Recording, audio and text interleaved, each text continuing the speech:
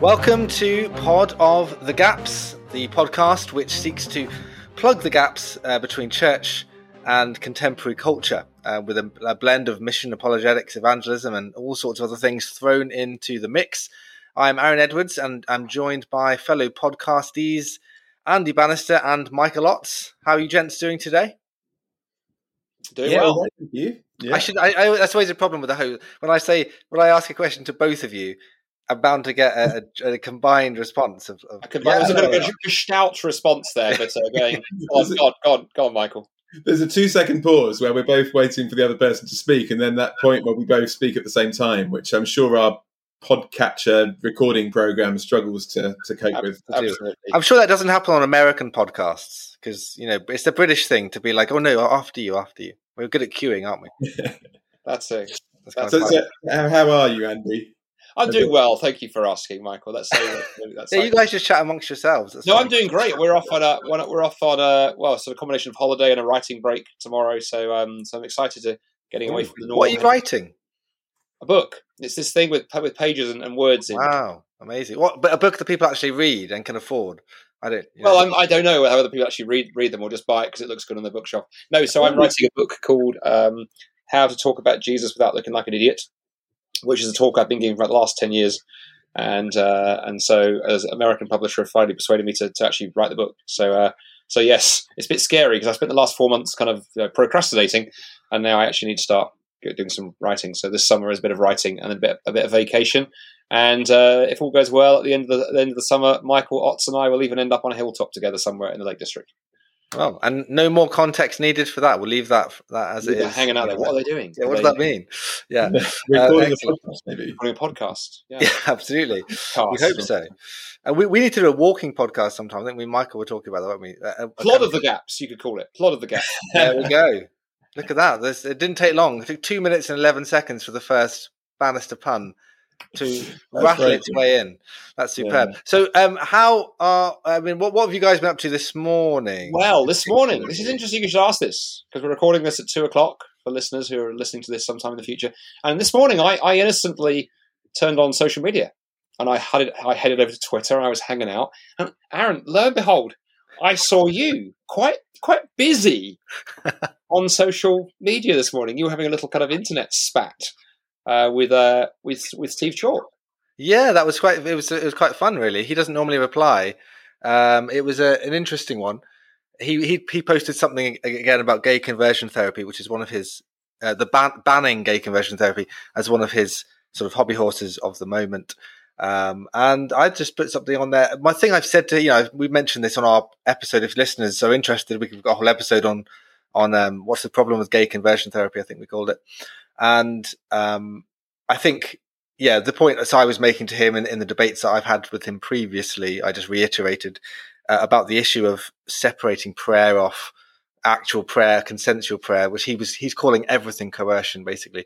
So I kind of just popped in on that, and it was just interesting. He then responded, and then all of his acolytes came and started, bashing me on the head Twitteristically, and I go back and I've got 17 notifications to work through and various sub threads to kind of respond to. But I'm not, as I say, I'm not a huge Twitterer in terms of getting involved in too many debates. I try to where I can, and this was one where it just seemed to, I wouldn't say explode. We'll just say it's sort of a smattering of events that occurred with it. But it did lead us into thinking about this issue of Steve Chalke. We've mentioned before a few times, and we don't mean to kind of be overly mean to him and pick on him, but he's the quintessential British evangelical example of what we call in this episode when Christian leaders go woke, and it's something where we've seen this a few times. It's a very prominent thing. We can talk about it in the American evangelical sphere, which we'll probably get to, but it's a particular issue, isn't it?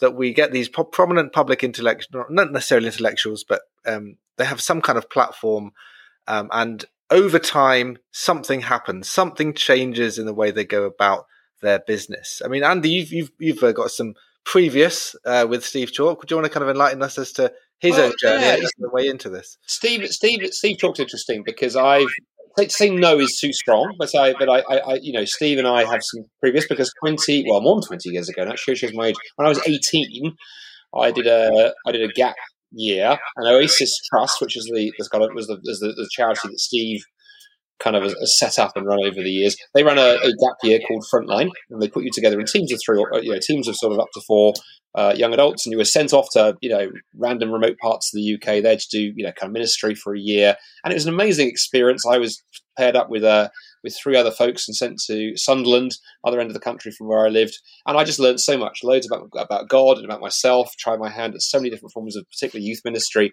and Steve, would often come through preaching, and huge influence on me. His passion for Jesus, the passion when he spoke, his commitment to the gospel and to getting young people into mission, it was just phenomenal. But then what was interesting over the years, as I've kind of tracked with him, read his books and followed his stuff, what was interesting is watching the slide beginning that a lot of those more missional things got dropped. Oasis Trust doesn't do things like frontline teams and frontline mission anymore. It's shifted. The gospel bit has got, the proclamation part of the gospel has got dropped, and so I know Oasis came increasingly just about social action, and now even I would argue that's beginning to slide and align, and really now it's about hashtag justice and campaigning for whatever issue is second, is there on Steve's mind. And I think there's a whole number of things we'll explore, because Steve's trajectory, I think, is represented by others. I think one of the things that I find interesting, and this comes up in others, we can mention Rob Bell, Brian McLaren, would be another. The slide is an interesting word, because I do think, and at the time I had friends who said this and I resisted and pushed back, now I'd agree with them, that I think what's happened is once you lose biblical authority, once you no longer trust the Bible and you become your own authority, and I think that was going on back there actually. When Steve preached when I was 18, I look back now, largely it was Steve. It was great stories, funny jokes, bouncing around, big hair. The Bible was secondary, but there was a lot of Jesus. Now Jesus has sort of being shifted off the stage. There's not the Bible either, and it's just kind of Steve, and there's nothing to check that peg. So I really hope the slide doesn't continue, but I could see Steve becoming some kind of sort of functional atheist, humanist, whatever. Jesus already, I think, is just a sticker. And it's very, very sad, but it's a reminder to all of us to make sure, that our foundations are on something solid, that there is an authority outside of us. Otherwise, goodness knows where you end up. Yeah, I think it's interesting. I remember seeing a video for my old church in Brighton, which used to be called Church of Christ the King, is now called Emmanuel. It was the kind of mothership of New Frontiers, a big charismatic evangelical movement in the UK. And when it was sort of getting going, there's a video somewhere on a Channel 4 documentary about that church. And Channel 4 weren't being entirely negative about it, because it was edgy at the time. It was probably like early 90s, pushing the boundaries of, away from traditional approaches to church, kind of, more relaxed worship style. At that time, Channel 4, the kind of edgier British channel of the time, were happy to talk about this as a cool approach to faith that was sort of ruffling feathers. And they had, I think Steve Chalke, it may be Steve Chalke did one of the Songs of Praise, when they did the Songs of Praise episode on that church as well. That was BBC. He introduced it and was, again, channeling this kind of, this is the edgy, this is the front line, this is where mission's really happening. So he was a happening evangelical of the time, and he liked talking about this. But in a way, now I look back on it, I think you liked it because it was edgy, and you want to be doing things that are edgy, that are interesting to the culture, which is not in itself always entirely bad, but it's bad if that's the main point. As you say, Andy, the biblical authority, where that's kind of shifted to the side, and actually it's the edginess per se, the cultural communication per se, which is the real driver, and that will always come unstuck in the end. You can last for a while and drag a load of people, a load of merry band of people come after you, because it sounds really cool, like you're holding these two things together, of the kind of centrality of the gospel and the culture. But really, unless you're really anchored, you're not going to last long, are you? No. The irony is, and then, I know Michael's got so much to kind of say on this. I'll tell you the irony that gets me, Aaron, here is that I think, you can carry people with you, but actually you eventually become not even countercultural. And so for me, the irony with Steve is there was a time he was countercultural. He was countercultural when he first began, because he preached the gospel, and he did things like Christmas cracker restaurants. We got youth groups running restaurants at Christmas. There was Christmas cracker radio stations. I mean, what an insanely brilliant idea to get youth groups to run Christian radio stations. I mean, insane idea. It worked. I was involved in all of that. It was so exciting and edgy. But then when you just become edgy, eventually, of course, what happens is the culture moves on and on and on, and you're no longer edgy. So now you look at Steve Chalk's Twitter feed. To just pick on Steve, we could equally say the same of others, but we're Michael, for example. It doesn't look much different from any kind of largely left-wing progressive Twitter feed. Jesus isn't mentioned. I remember last year, actually, I think it was last year, I got bored and went through a few months of his tweets going, okay, how often does he actually talk about Jesus? And I'm not going to start judging him on how he talks about it, because that's subjective. I'll just see how often Jesus is mentioned. And I literally went through about 6 or 7 months of tweets, and then the answer was 0. All kinds of other things. But I could equally have been reading Owen Jones at The Guardian, or I could have been reading, any journalist writing for the New Statesman, or any kind of vaguely left-wing politician. It was all this justice issue, that justice issue, and the other. And I'm reminded of, sorry to bang on here, but I'm reminded one of my heroes is a guy called Leslie Newbigin. And for folks who haven't read Newbigin, he's utterly brilliant. Missionary and Anglican theologian a few decades ago. What was interesting, if you read his book Gospel in a Pluralist Society, it's an amazing book on how to engage the kind of world we find ourselves in today. Actually, he was a bit of a prophet. But he grew up in quite a liberal Christian tradition, and he got involved in his 20s in going, I think it was to Wales from memory, and doing a lot of sort of social justice trips where they went to poor communities in Wales and tried to help people out, particularly help set up schemes for the unemployed and everything. And he describes how he got frustrated that changing people's lives didn't seem to come that dramatically. And he describes lying awake in his bed one night and having a sort of epiphany where he suddenly realized, as he puts it in his autobiography, he says, I suddenly realized with a shock that people needed more than just table tennis and a free cup of tea. They actually needed Jesus. And as he reflects on that, he realized that he did too. And he almost sort of has a reconversion experience. But he went from social justice to Jesus. He never gave up the social justice. When he goes off and becomes a missionary in India, the church network that he set up became famous for feeding the poor and running schools and hospitals and everything. But he never lost the gospel part and the Jesus part. The two went together. Steve has gone the other way. I think Steve started talking largely about Jesus. The justice bit was a bit smaller. It grew and grew and grew and grew and grew. And then the Jesus bit fell off the back of the bus. I'm going to jump on at some point, respond to something there, but I'm going to let Michael in. Otherwise, this will be the silence Michael. We're going to get hashtags about, let Michael out. Kind of thing. I feel like we've got 12 minutes and 20 seconds into a podcast. And give us the good stuff, Michael. You've had 12 minutes to think about it. We're waiting for it. Drum roll. My wife will be very impressed that I managed to go 12 minutes and 30 seconds now without saying something. But I guess two things that are on my mind. One was, it's very easy for those of us who aren't left-wing leaning Guardian readers to point the finger. And I guess the opposite danger is that Christians can just regurgitate the Spectator or the Telegraph. And we don't want to suggest that the answer to becoming a woke Christian is just to become a right-wing Christian. Actually, we want to be thoroughly Christian, which will be countercultural on both sides of the political divide. I guess the other question, and this is kind of a hypothetical question because I've not spoken to Steve about it, but the question is, what is the motive behind that? We can see what's happened. And I'm saying this as an evangelist, speaking about someone else who would have at least at one stage called himself, I think, an evangelist, Steve Chalk. I wonder whether one of the dangers is there is a good motive as an evangelist is we want to make the gospel as appealing as legitimately possible. In our culture, we want to overcome the barriers that people have to the gospel. We really want people to discover Jesus. That's a really good passion. But there's a danger that then becomes, therefore, I want to change, starts airbrushing out certain aspects of biblical teaching because it's unpalatable to the culture we're in. And so what starts out as a genuine motive, I want to help people discover Jesus, can end up being, I end up becoming unfaithful to Scripture in the process. And I find that personally quite challenging because I just think, there's that tension between wanting to not put unnecessary stumbling blocks in people's way, but at the same time, not wanting to be unfaithful to Scripture. And I think one of the answers to that is to have a deeply strong conviction that God is good, and that therefore, if the Bible teaches something, this is good. Sometimes I think Christians go around with this feeling of you've got the gospel and then you've got the small print, all those things that we don't like to say, like hell and judgments and whatever. Whereas actually, I think we just need to work out how to communicate biblical sexuality or hell or judgments in ways that help people to see the goodness of the gospel, rather than just saying this is the small print and we'll kind of ignore this because it's not very palatable. Yeah, that's really good, Michael. That was worth the 12 minutes 31 second wait. I'll shut up now for the rest of the podcast. That's the issue done. And it's interesting.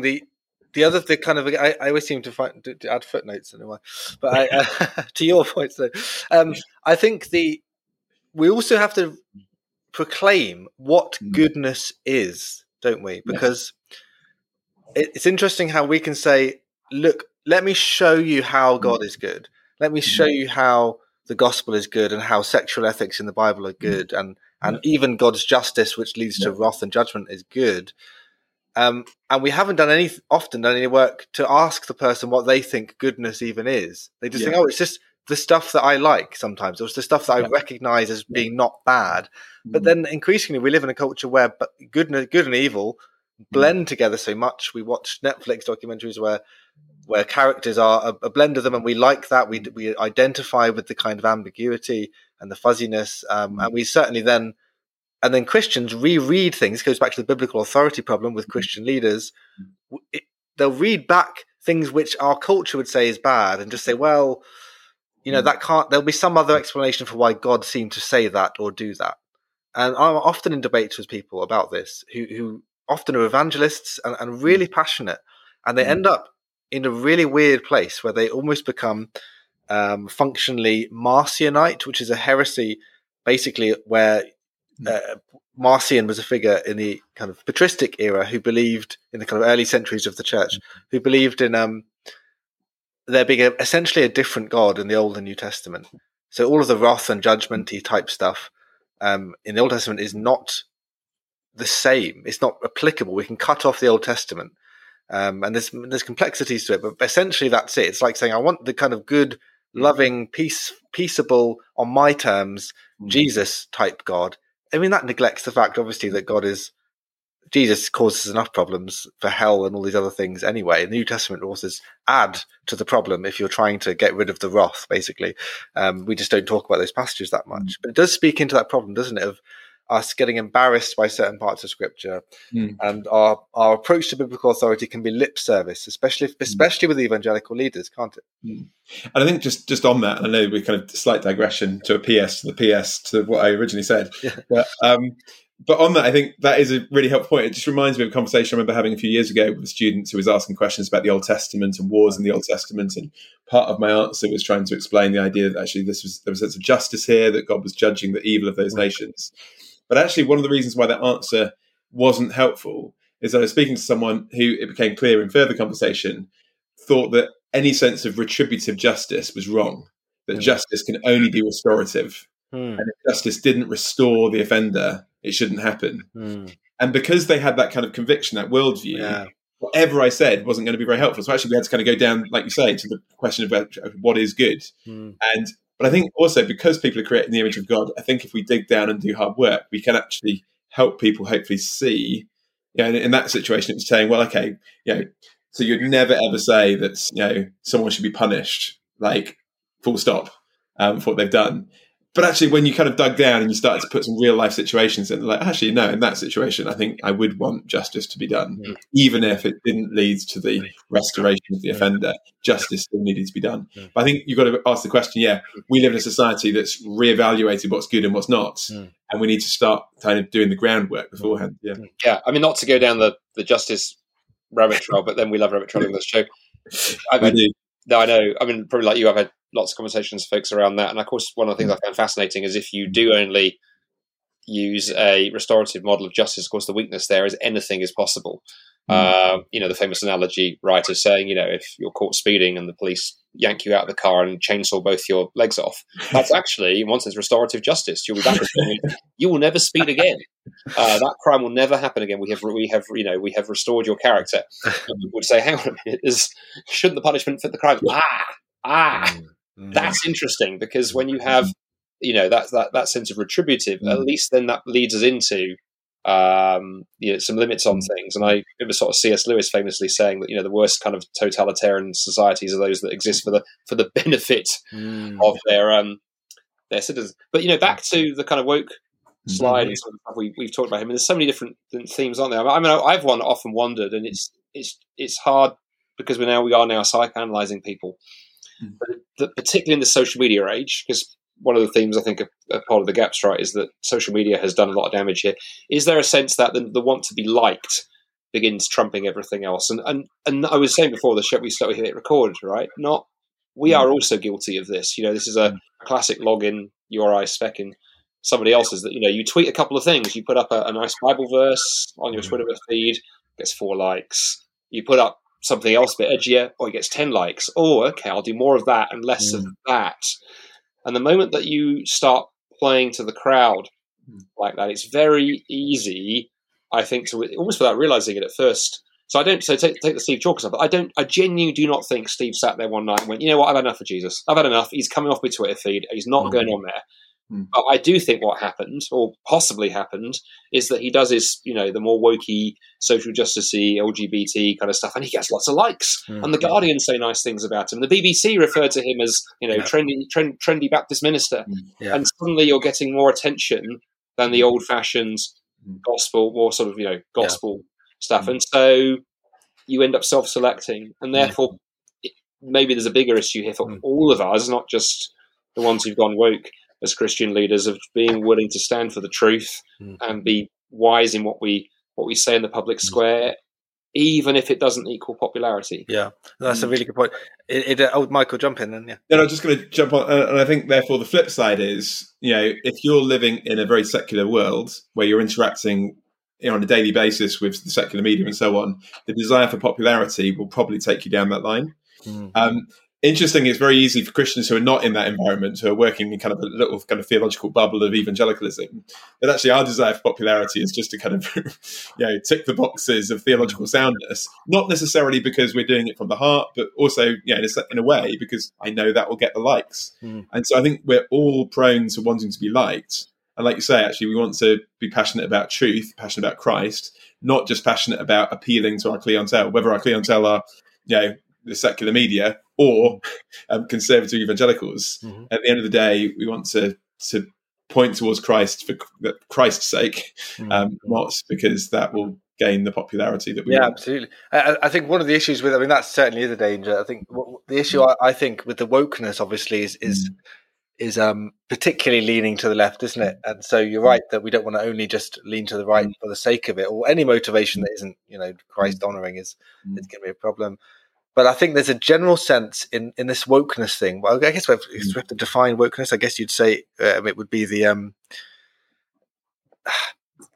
new, I guess, neoliberalism almost. That's probably not the right term either, because that's a kind of political term. But a sense of a new brand of linking into kind of intersectionality, which we talked about. This sense of gender, sexuality, and race issues, victimhood, kind of all coming together. And those issues kind of clouding the judgment over objective reality in loads of areas. That's not the best definition of it, but wokeness in general would be that those issues that are pertinent currently within Western culture start basically dominating everything, and therefore there are certain bad guys, and it normally would be a white straight male that would be the problem there, or maybe a religious person, as previously in the New Atheist sort of furor. Wokeness almost replaces that furor against the bad guy. And I think the church has become wokeified, as people have said many times. There's a new book by Owen Strachan, but I think people pronounce him as Strahan for some reason. Maybe that's how you pronounce it. Christianity and Wokeness, which I've not read it, but I've seen him tweeting a lot about this. And he would be someone who surprised people, because over the last few years, he's sort of drifted a bit more leaning to the right when he was pretty central on lots of issues. And it's a new book that just come out, maybe only a few weeks ago. But it's something that, he's trying to diagnose just how big a problem this is. And in America, it's an even bigger one. And so I think when we talk about Christian leaders, I think something you mentioned earlier, Andy, that love of the playing to or both of you mentioning really, the playing to the crowd thing, it's anthropocentric, which is, to introduce another term, which would mean human-centered, basically, that we are drawn towards what people do and what people like, what people create, rather than our primary audience of one, as it were, our divine, or the person we're really trying to live our life for and glorify and get who we've given our life to, which is God.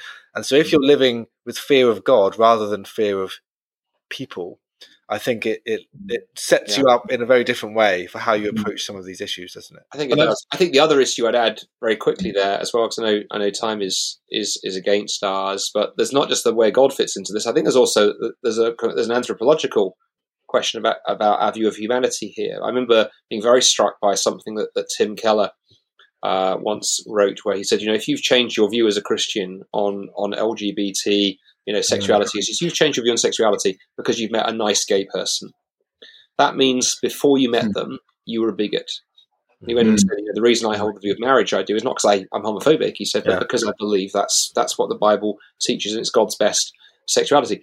And that describes Steve Chalke, because Steve, what changed his view was meeting a nice gay couple. And the ironic thing is, one of the half members of that couple I knew because I was at theological college with them, and bless them, they were the most theologically inept student I've ever met. They were lovely, but could barely find their way around the Bible, let alone theology. And so they used to blunder into Steve's church a few years later, and they're just one of the nicest people you could to meet. And I can absolutely see Steve going, "Oh, what a lovely person!" But then that he would change his view on the basis of meeting individuals like that. With all due respect to Steve, that means his anthropology was pretty screwy, because beforehand is that he was holding the view on marriage because he was a bigot, quite frankly. And I'd want to call him back to not merely the biblical view of God and who God is, but I think also challenge Steve on the anthropological view there in the Bible, that actually that we love people with their sin. We're not called to sit there from the sidelines and throw stones at people. We are called to do what Jesus did and roll up our sleeves and get in there with the broken and the sinners and the tax collectors and the prostitutes and all that other, whatever the contemporary equivalent of those categories is. So I think there's an issue that's going on there. And I think some Christian leaders who have gone woke, I don't know why I'm doing scare quotes because we're not recording the video here, but I did little quote marks on my fingers. Or maybe I'm doing rabbit impressions. Honey rabbits, that's right. Rabbits, exactly. I think some Christian leaders who have gone down this woke slope, I actually think there's a sort of suppressed guilt here. There's a sort of sense of, gosh, I was a bad person. I had all kinds of bad attitudes. Now I'm going to come out and virtue signal by tweeting the right thing, whereas a healthy view of the gospel gives us the right view of God and the right view of humankind. I'm not saying that I or you guys get that right, but when you have scripture in the right place, you have that corrective that you can keep coming back to that reminds us, okay, maybe I have got perhaps I am being unfair on how I'm judging somebody here. Perhaps I haven't got God at the center. But once, like Steve and others have done, once the Bible goes out the window, then you have nothing and you're just drifting in circles. And so it's important that we're not playing games with scripture either, because I think Michael mentioned earlier, people who've been conservative and who've ticked those doctrinal boxes over the years for the wrong reason sometimes, they're also in danger because they haven't got the heart level conviction. And if they're trying to impress conservatives with X, Y, Z, they'll be just as likely to try to impress liberals if the game changes or if the money changes or the popularity changes. And that's a real issue there. So I wonder, obviously we've not got too much time, but I'll let you guys throw one more thing to you. Do you think there's a difference here in how you get to these issues, like how you even embrace what biblical authority really means? So I think Andy mentioned earlier Leslie Newbegin as an example here of someone who came from a more liberal place, saw the poverty of that gospel, as it were, and then embraced, oh my goodness, it's about biblical authority. It's about the gospel, not without losing the heart of the kind of holistic sense of how the gospel impacts people's lives and advocates for justice and these other things. I'm speaking from personally, one of the reasons that I am so sort of vocal about challenging the kind of emerging church deconstructive type voices, like we've mentioned, Brian McLaren, Rob Bell, because I've seen so many friends give up the faith altogether as a result of that. They slide down there because they were pretty down the line, but they didn't really think it through. They were kind of evangelical, but they weren't robustly evangelical. And then they found this wonderful haven, this new found land where there's creativity and you could be a little bit more edgy or you could say this or that. And suddenly they were just carried away with the fairies and they never came back. And I've seen that as someone who enjoyed watching Rob Bell videos back in the day and seeing how interesting and creative and imaginative they were. But then you see where he went in the end, and it's a clear example of who not to follow, and the kind of aesthetics and the communication leading the way. But as you mentioned earlier, relating to Steve Chalke, Andy, the substance wasn't there. So is there a difference in how you get where you are on this journey, that you can see both sides, but you sort of realize, oh my goodness, how important this is? Not sure whether I'm exactly answering the question, but it came into my head, so I'll say it. But I guess on that, what was I going to say now? So it's just got out of my head as quickly as it was into my head. Which is even It's a perfect political answer. I'm not going to answer your question. Quiet for another 14 minutes, Michael, and then some wisdom will really. I've only said 2 things in this whole podcast. This is where you can go and make yourself some sourdough. You know, do a little. You come back, Michael will have found distracted by this. You must have gone woke. I think what I'm trying to say is come back into my head. I'll say it quickly. I guess what I was trying to say was that I think if you are in an evangelical church, you can kind of know what the evangelical views are on certain things. You know, I know that, you know, I'm against gay marriage. I know I'm against this or that or whatever. But actually, how many have really thought through and grappled from Scripture, or could actually defend from Scripture, or we just know that's the view that we're to agree with? And I think it's very easy, isn't it? We go around, we know the boxes we need to tick, but how thoroughly have we come to those convictions by studying Scripture? And I think it's a really helpful thing to actually help people not just know what the issues are, but to know why those issues are the way they are. And we mentioned Keller a moment ago, Tim Keller. I think in many ways, for me, he stands not as a perfect example because Jesus is the only perfect example, but as a good example of a Christian leader who's had prominence and has actually, I think, you know, in one sense, got flack from both sides. He gets flack, obviously, from kind of woke Christians on the one hand, because he's far too conservative. Yeah. But he also gets flack from some conservative Christians because he talks about justice. And the moment they hear the word justice, they think he's woke. And I think getting that line where he's saying, actually, I'm going to be faithful to Scripture. I'm not going to appeal to try and, you know, gain the popularity of one camp or the other camp, but I'm going to seek to teach the Bible. But also I think what he does really helpfully, and he talks about how when he first went to New York, he spent lots of time meeting up with non-Christian New Yorkers to study the Bible with them. And so one of the things he learned to do was to communicate Scripture in a way that was engaging and responded to the questions and objections of the secular society in which he was trying to minister. And I think that's really helpful. So we're getting to grips with Scripture, but we're not just doing it in a little bubble. We're doing it in a context where people can ask questions and disagree. And then we're learning to respond to those, not just with our own ideas, but to be able to respond to that with what the Bible teaches. Absolutely. Yeah, that's really helpful. And I think that's one, you know, he's Keller's an interesting example of someone who's managed to hold the line quite well. I mean, I've sometimes thought, you know, there might be people who come after Keller, though, who like the nice sounding stuff because he's a little bit more gentle and who won't have those convictions that he actually has. That would be my only issue there. That I think when you don't get in trouble in the on both sides as Jesus did. I think he does a bit, but I don't know if he gets enough in trouble on the other side. Not that that's the point, but like it's just that it's what people follow, what they hear. They go, "Oh, I love what he says about this. That's what I love." And I've often spoken again. People, when you chat to people who you know already on that scale, who are kind of woke, who are further left than Tim Keller, but who love Tim Keller, and I'm like, oh.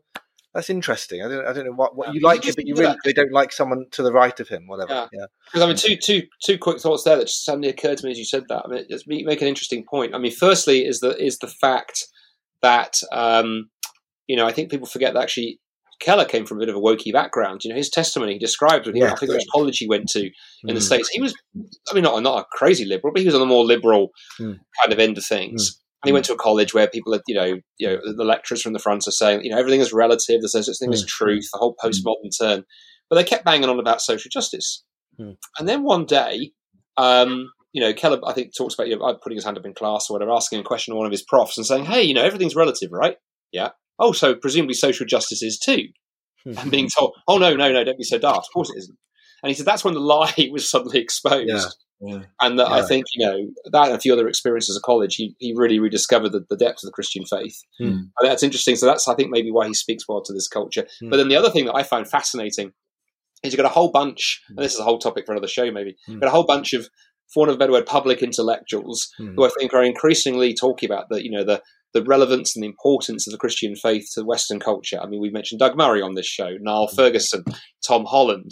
The list goes on. Charles Moore.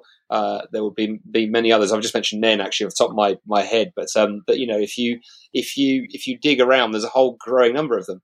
And what's fascinating, they've looked at the fruit of Christianity and gone, we quite like a lot of this, you know, freedom and human value and all the institutions that Christianity has created, but they haven't got the power behind it. And someone like you know Niall Ferguson. I mean, I'm reading a piece on Hit by him recently, where you know where somebody was engaging with him and saying, he has got to move beyond saying Christianity as merely saying something politically. He has to be saying something personally. And it suddenly struck me, I think you read people like Steve Chalke and others, and ironically, they've ended up in the same basket from the other direction, of going, we love all the social stuff. Christianity gives us a language that we can talk about compassion and justice. I was just engaging with someone on Twitter before we began who was saying, but when I read Steve's tweets, they make me think about compassion, and that makes me think about Jesus. And on the one hand, I want to go, well, that's fantastic.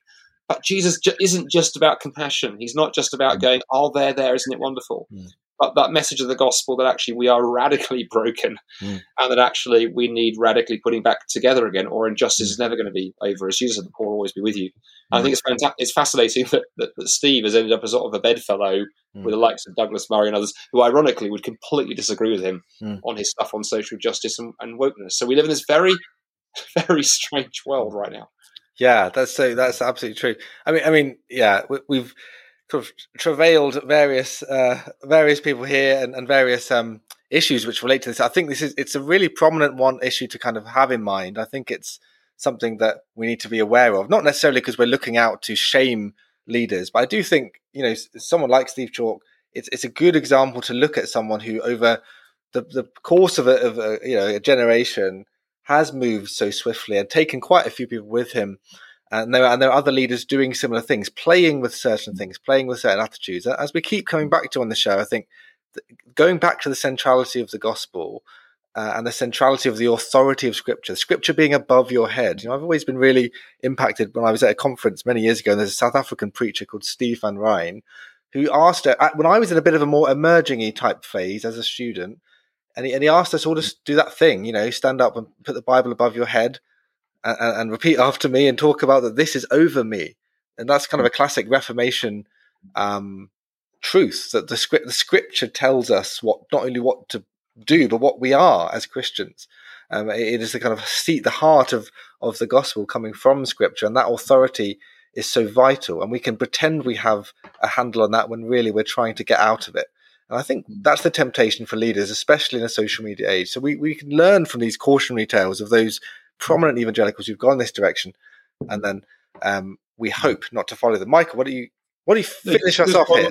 There's one verse that came to my mind as we were having this whole discussion, is 1 Timothy 4, where Paul says, watch your life and your doctrine closely. And I guess particularly speaking to a Christian leader, as 1 Timothy is, and there's that challenge, isn't there, that actually there are two great temptations for the Christian leader. One is in terms of their life, the temptation to mess up some spectacular way with sin, to drift away in that way, but also to watch your doctrine in terms of another way to actually mess up as a Christian leader is to depart from the authority of Scripture, to depart from Jesus ultimately, because we desire popularity, for whatever motive. And I think as Christian leaders, we need to be really aware of both of those dangers.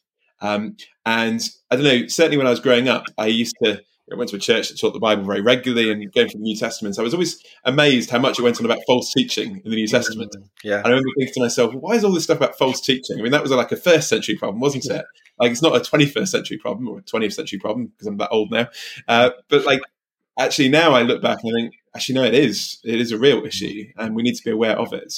And there's a real danger, and we don't want to be kind of like, well, I'll never be like that. Actually, we need to check our hearts, don't we? As we've said, on a daily basis, for those of us who are in positions of Christian ministry, are we just ticking the popularity box and to appeal to whichever camp we want to appeal to, or are we really being grounded in Scripture and seeking to ultimately, as you say, live before the audience of one? And that's not to say we don't care about our audience, therefore, but I think when I am most concerned about pleasing the Lord, I think I'm also going to be most helpful to the people I'm speaking to.